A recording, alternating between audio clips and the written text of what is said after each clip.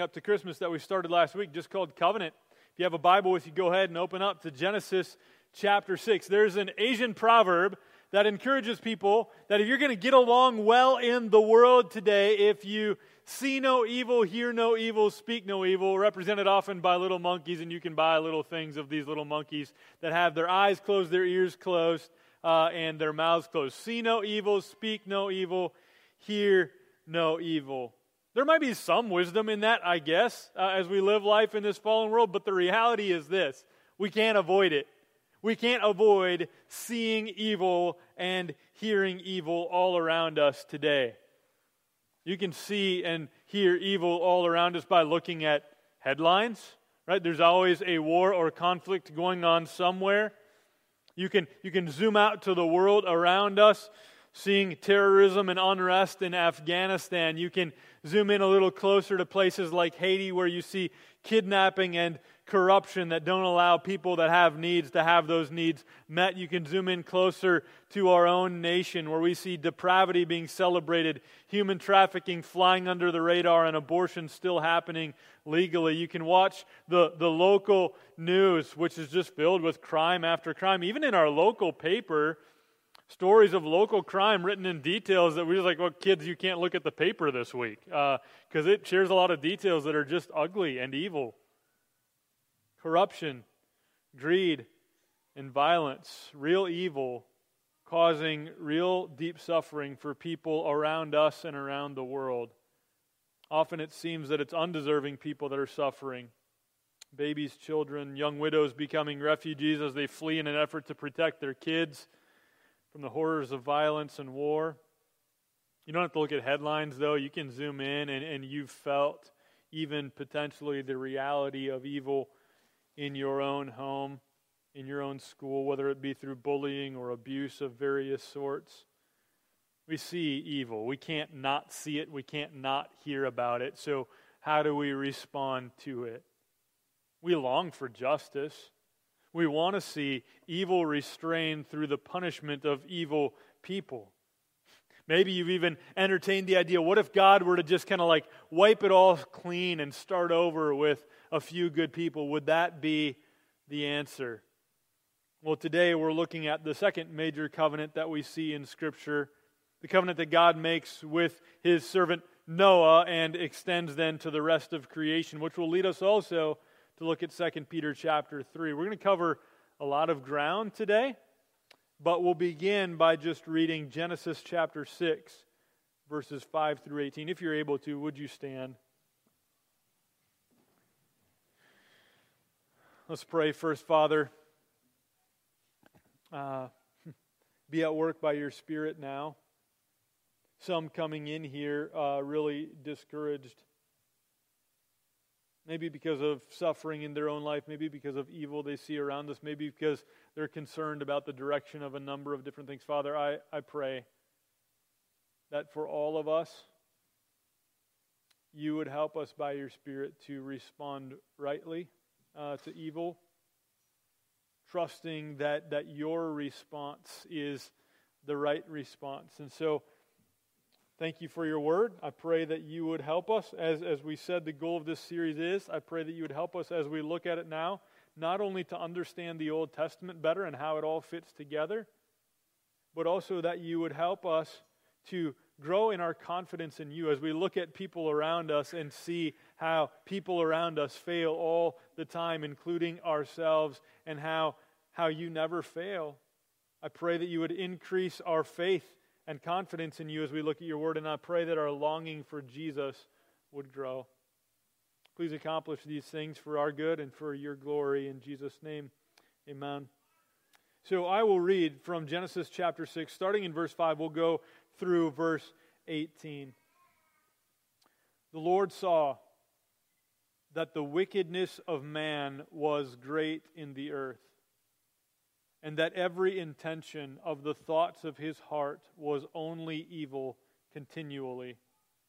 And the Lord regretted that he had made man on the earth, and it grieved him to his heart. So the Lord said, I will blot out man, whom I have created from the face of the land, man and animals and creeping things and birds of the heavens, for I am sorry that I have made them. But Noah found favor in the eyes of the Lord. These are the generations of Noah. Noah was a righteous man, blameless in his generation. Noah walked with God. And Noah had 3 sons, Shem, Ham, and Japheth. Now the earth was corrupt in God's sight, and the earth was filled with violence. And God saw the earth, and behold, it was corrupt, for all flesh had corrupted their way on the earth. And God said to Noah, I have determined to make an end of all flesh, for the earth is filled with violence through them. Behold, I will destroy them with the earth. Make yourself an ark of gopher wood, make rooms in the ark, and cover it inside and out with pitch. This is how you are to make it. The length of the ark, 300 cubits, its breadth, 50 cubits, its height, 30 cubits. Make a roof for the ark and finish it to a cubit above, and set the door of the ark in its side. Make it with lower, second, and third decks. For behold, I will bring a flood of waters upon the earth to destroy all flesh, in which is the breath of life under heaven. Everything that is on the earth shall die. But I will establish my covenant with you, and you shall come into the ark, you, your sons, your wife, and your sons' wives with you. Amen. You can be seated.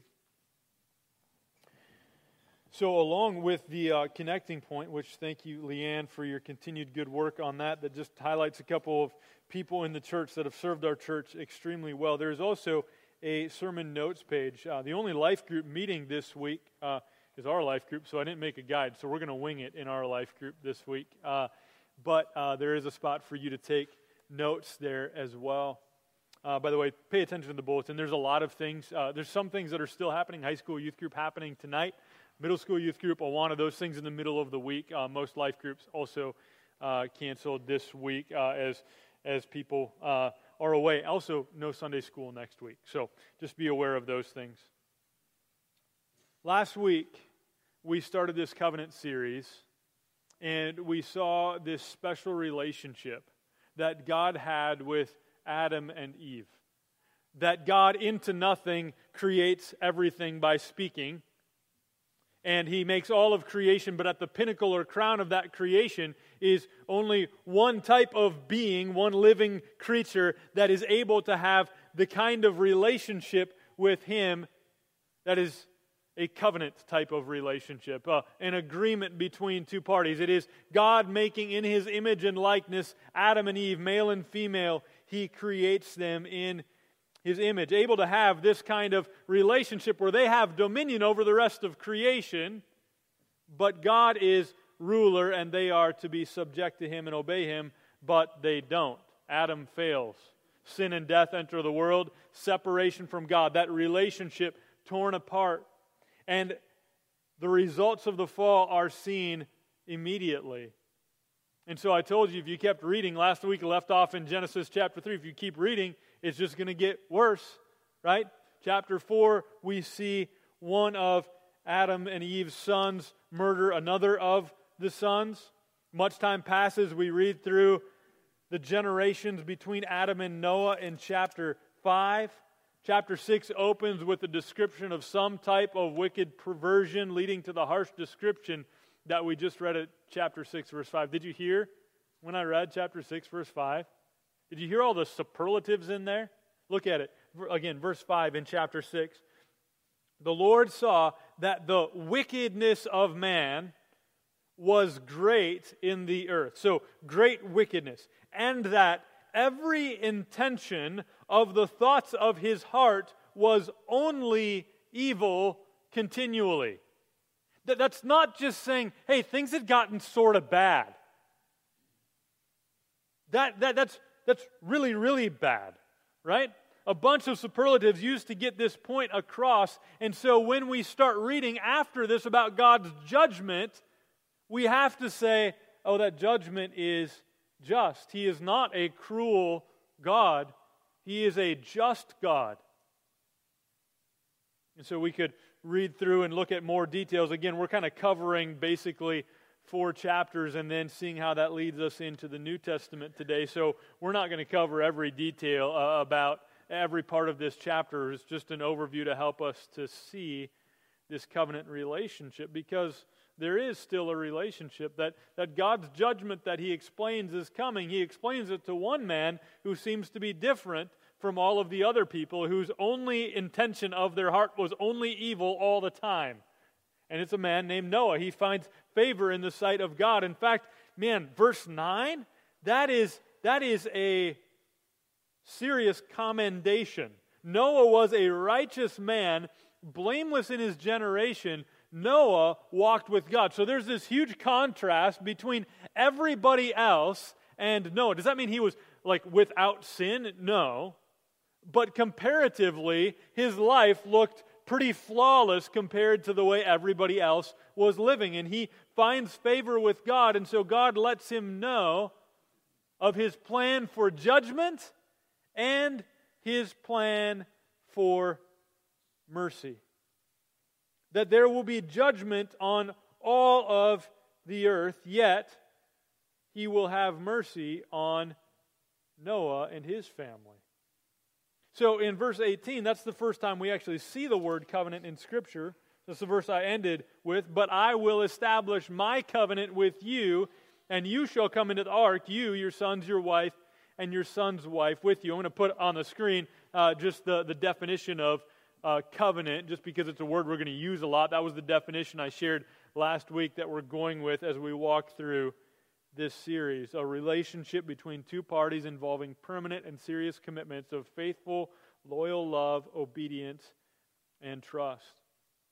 So everything and everyone is deserving of God's just judgment, but God makes a covenant, has a special relationship, and saves some. So if you kept reading in chapter 6 and into chapter 7, you'd read of the account of the preparation of the ark that leads up to this flood. And if you go ahead to chapter 7, verse 16, those preparations end in this way. Verse 16, and those that entered, male and female of all flesh, went in as God had commanded him, and the Lord shut him in. So Noah and his family, living in right relationship with God, submitting to God's plan to both make the ark and then go into the ark, now go in, and God does the work of shutting the door in order that Noah and his family might be saved through the waters of judgment. The flood, if you keep reading, you'll find would last for 40 days, and then God's work of judgment is complete at this point. Verse 23. Look at chapter 7, verse 23. He blotted out every living thing that was on the face of the ground, man and animals and creeping things and birds of the heavens. They were blotted out from the earth. Only Noah was left and those who were with him in the ark. And the waters prevailed on the earth 150 days. We see God's judgment in those verses, don't we? And we also see God's mercy as we continue. Go on to chapter 8, verse 1. These two words show up many times in Scripture, and it's almost always good news that follows. But God. But God remembered Noah and all the beasts and all the livestock that were with him in the ark. And God made a wind blow over the earth, and the waters subsided. If you continued on in chapter 8, you would see how it is that they get to the point that we read about in verse 18. So chapter 8, verse 18. So Noah went out, and his sons and his wife and his sons' wives with him. Every beast, every creeping thing, and every bird, everything that moves on the earth went out by families from the ark. What an amazing thing that would have been to see. So here's what we've seen so far. There's evil in the world. You can't not see it. You can't not hear about it.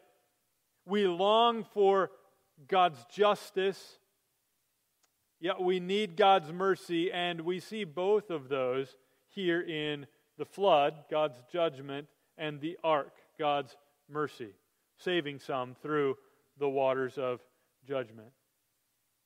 And then we've seen this word show up now, the word covenant, an agreement that God makes going forward from this time. Here's a covenant that God makes with his people. So that's the second point, looking at chapter 8, verse 20 through chapter 9, verse 17, God's covenant. Verse 20, let's just read chapter 8, verse 20 through the end of that chapter. Then Noah built an altar to the Lord and took some of every clean animal and some of every clean bird and offered burnt offerings on the altar. And when the Lord smelled the pleasing aroma, the Lord said in his heart, I will never again curse the ground because of man, for the intention of man's heart is evil from his youth. Neither will I ever again strike down every living creature as I have done. While the earth remains, seed time and harvest, cold and heat, summer and winter, day and night shall not cease.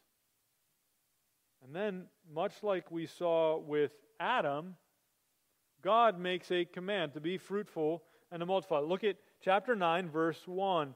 And God blessed Noah and his sons and said to them, be fruitful and multiply and fill the earth. If you compared Genesis chapters 1 through 3 and Genesis chapters 8 and 9, you would see a lot of parallels. It's almost like a fresh start, like a recreation that God is doing now with Noah and his family. Let's go ahead and pick it up in chapter 9, verse 7.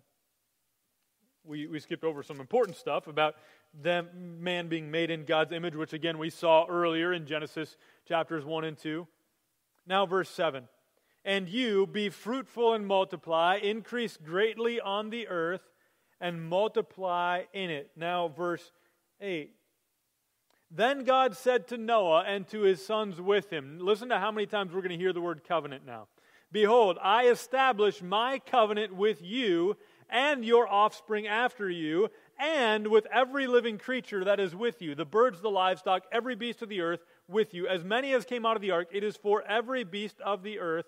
I establish my covenant with you, that never again shall all flesh be cut off by the waters of the flood, and never again shall there be a flood to destroy the earth. And God said, this is the sign of the covenant that I make between me and you and every living creature that is with you for all future generations. I have set my bow in the cloud, and it shall be a sign of the covenant between me and the earth. When I bring clouds over the earth, and the bow is seen in the clouds, I will remember my covenant that is between me and you and every living creature of all flesh. All the waters shall never again become a flood to destroy all flesh. When the bow is in the clouds, I will see it and remember the everlasting covenant between God and every living creature of all flesh that is on the earth. God said to Noah, this is the sign of the covenant that I have established between me and all the flesh that is on the earth. So Noah kind of taking this place of Adam as the covenant head, but it's a covenant that extends from Noah, from God, through Noah to all of creation. A lot of those words just got repeated throughout that, and the sign of the covenant is the rainbow. So 9 verses 7 through 17 help us to see how God is kind of restarting things once again, making a covenant with Noah that extends to all of creation, just as he did earlier with Adam. Kind of starting over. So we have to ask the question, was this the extent of God's plan? Was his plan just, well, Adam failed, so how about I give them a second chance? A fresh start with Noah, telling him to have dominion, telling him to be fruitful and multiply, having him live in a right relationship with God. Like, would it all be better now? Like, there was Adam, and we saw, okay, it didn't get all better after that. But now there's Noah and judgment, sweeping judgment, and now there's Noah and his family, a fresh start. Is it going to get all better now? Well, we could keep reading in chapter 9, and we'd see Noah's fall, his son's sin, Noah then sharing a curse with that son. In chapters 10 and 11, the growing world population plots together, rebelling against God, rejecting the glory of God, and instead trying to make a name for themselves by building the Tower of Babel. So we don't have to read much further to recognize, well, this can't be the extent of God's plan, right? Each of these covenants, remember, gives us a better understanding of God. We understand God more and more and His relationship to His people, but each of them makes us long for something better. That's why I said last week, if I would have done it right, but I didn't want to do this, last week I could have just said, like, oh, it's not Adam. Come back next week and we'll keep reading. And now I could say this week, oh, it's not Noah. Like, our hope isn't in Noah. Like, that's not going to be it. Keep reading. And I could keep doing that every week, but I also said last week that I don't know that we're all going to be back here again next week for sure. And so we get to some application for us for today, and that is this. We're longing for judgment and mercy. It's not possible. I don't know if our world today is as evil as it was, as described in Genesis chapter 6, verse 5. But it's not possible to see no evil and hear no evil in our world today. We see evil, we hear evil, we need to respond to it. There's something in us, I think because we're made in God's image, that longs for justice. We want to see wrong things set right.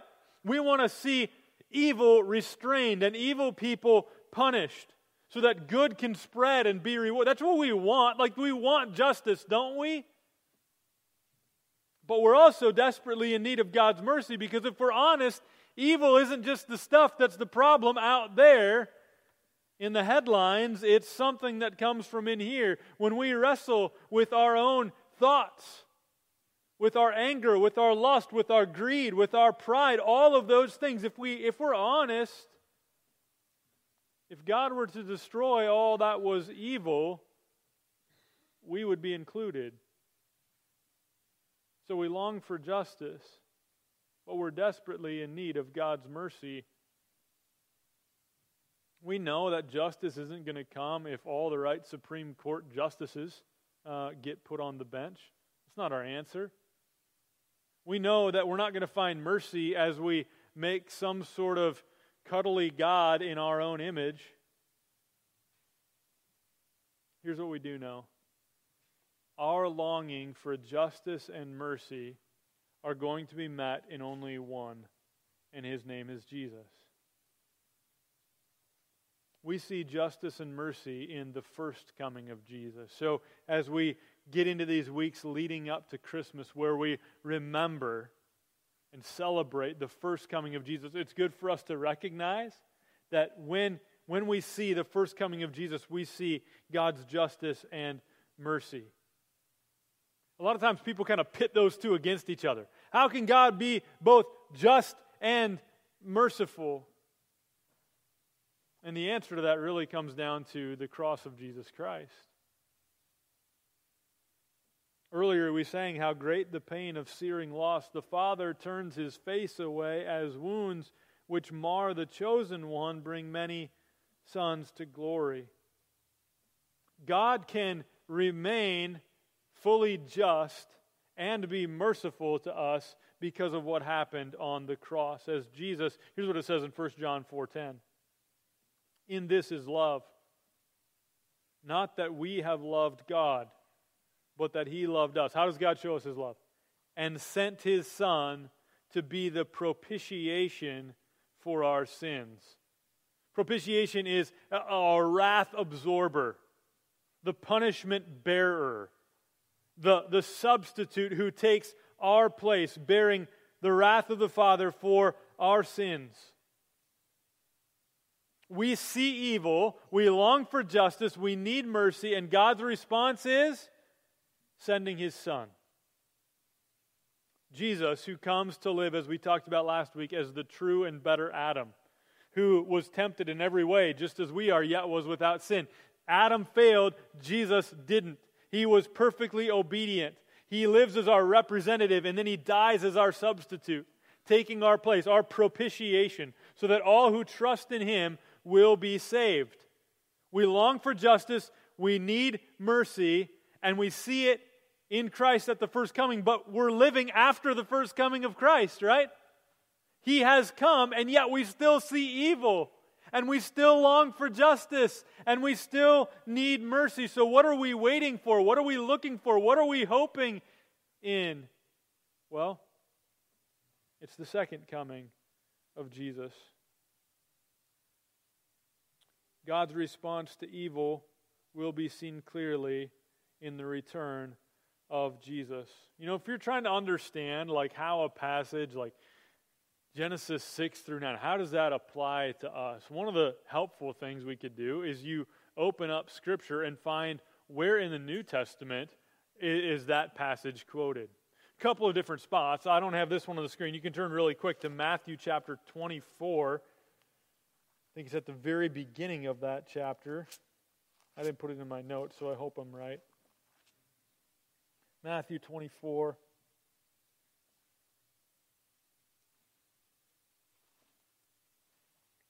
Yeah, here we go.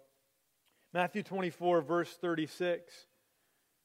But concerning that day and hour, no one knows, not even the angels of heaven, nor the Son, but the Father only.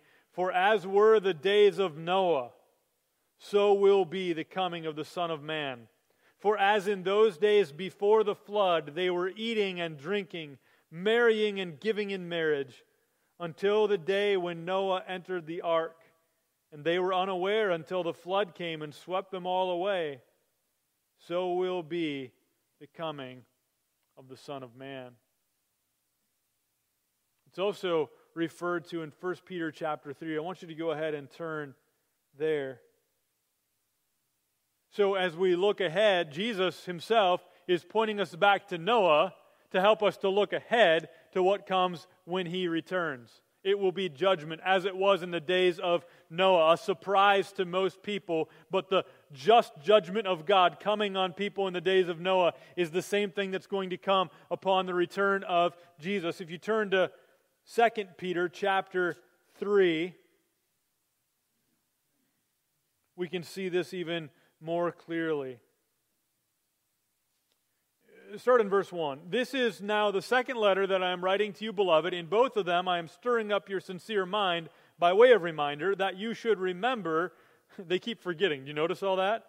Stirring up your sincere mind by way of reminder that you should remember the predictions of the holy prophets and the commandment of the Lord and Savior through your apostles, knowing this first of all, that scoffers will come in the last days with scoffing, following their own sinful desires. They will say, where is the promise of his coming? For ever since the fathers fell asleep, all things are continuing as they were from the beginning of creation. Right? It's easy to get kind of lulled into that. Like you're looking around like, yeah, people have been saying Jesus is coming for a long time, and people write books and it has dates, and then they got to like, well, I meant a different date. I guess I read this one thing wrong. Like, they're just scoffing. Like, you guys are silly. You're really hoping in the coming of a king riding on a horse, bringing judgment. He used to be dead. Now you say he's alive again. And you believe all that stuff? They're scoffing. Where's the promise of his coming? Everything's just the same. Like nothing changes. It's been 2,000 years now. Verse 5. For they deliberately overlook this fact, that the heavens existed long ago, and the earth was formed out of water and through water by the word of God, and that by means of these, that's water, the world that was then existed was deluged with water and perished, referring back to what happened in the days of Noah, right? But by the same word, the heavens and earth that now exist are stored up for fire, being kept until the day of judgment and destruction of the ungodly. There is still to come. For those that think God will not intervene in the world, they're reminded, remember Noah's day. Oh, God intervenes in the world. He's not letting evil go unchecked forever. And there is a day coming when God will send His Son and evil will not go unchecked forever. Why not yet? Right? We look at the evil all around us and we're like, well, if God could send His Son and immediately do away with all of the evil in the world, why doesn't He do it now? Well, that's what Peter answers next. Look at verse 8. But do not overlook this fact, this one fact, beloved, that with the Lord one day is as 1,000 years, and 1,000 years as one day. And then look at verse 9. The Lord is not slow to fulfill His promise, as some count slowness, but is patient toward you, not wishing that any should perish, but that all should reach repentance. That's our memory verse for this week.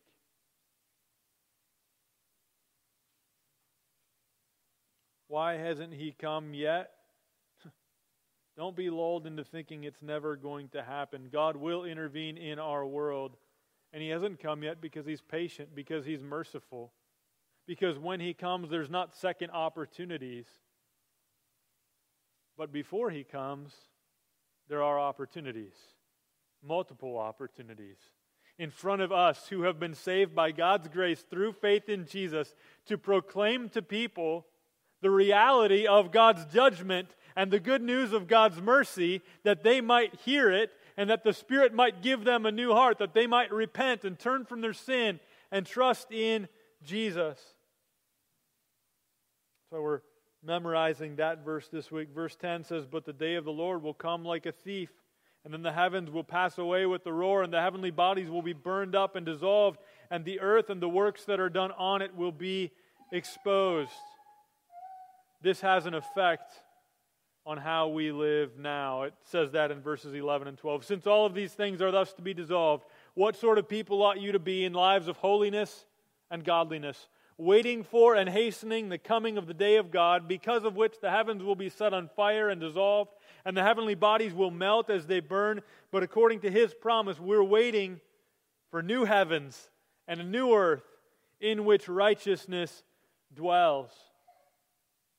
We're waiting not just for a coming day of judgment, but a coming day in which Jesus reigns, a day of great hope, waiting for the new heavens and a new earth in which righteousness dwells. We long for a place in which righteousness dwells as we live in a world and look around us and we don't see righteousness dwelling. We see evil, pervasive around us. We see it, we hear it, and we long for a place where righteousness dwells, and Scripture tells us that's coming in the new heavens and the new earth. It comes when Jesus comes in judgment and in His mercy. So, here's what we see. We see God providing both judgment and mercy in the flood and in the ark, right? And His covenant with Noah that extends to all creation. We see God providing both judgment and mercy in the first coming of Jesus, specifically at the cross. And we see judgment and mercy in the second coming of Jesus. It's a strange place to be, where we're longing for justice, yet also recognizing how much we need mercy. We long for Jesus to come again to set all things right, yet we know that so many people are separated from God by their sin and yet need to hear the gospel.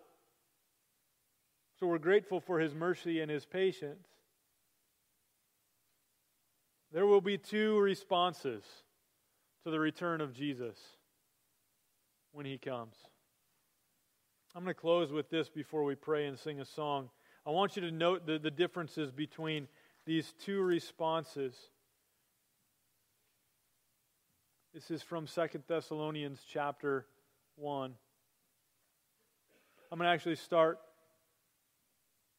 in verse 7, where it says, "When the Lord Jesus is revealed from heaven with His mighty angels." Okay, so this is talking about the return of Jesus.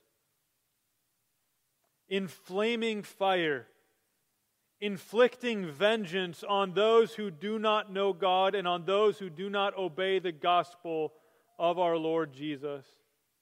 They will suffer the punishment of eternal destruction, away from the presence of the Lord and from the glory of His might,